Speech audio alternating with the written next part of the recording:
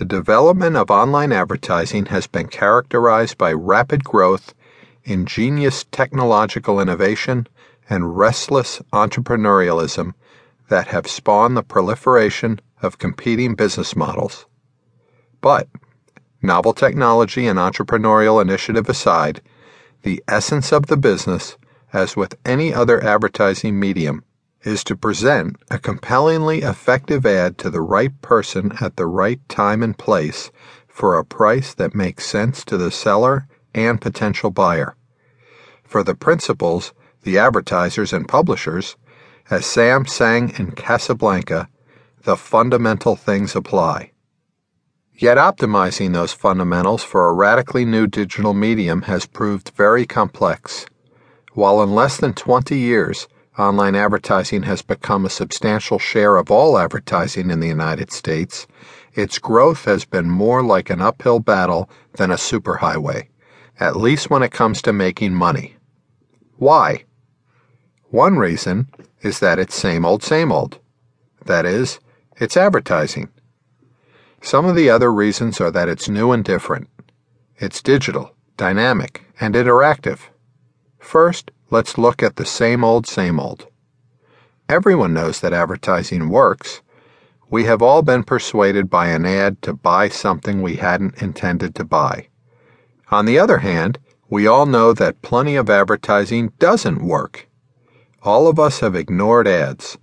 Furthermore, we have often seen ads for which we knew we were not the appropriate audience. So all of us have experienced the futility and wastefulness of advertising. This will be true when online advertising becomes as prehistoric as a Paleolithic flint knife. Then, too, at times it's hard to demonstrate the causal connection between advertising and the awareness or purchase of the products the ads are supposed to promote.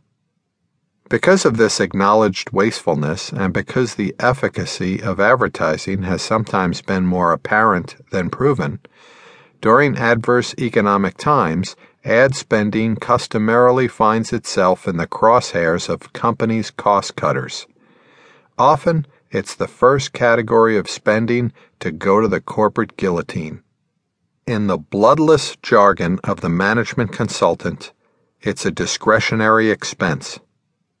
Now let's turn to those other reasons, what could be called the penalty of novelty. Online advertising, for a number of years, was something of a stepchild among ad media just because it was so new and different. Early in the Internet era, the content found on websites was derivative and pedestrian. Just cut and pasted pages from print publications, often disparagingly called shovelware.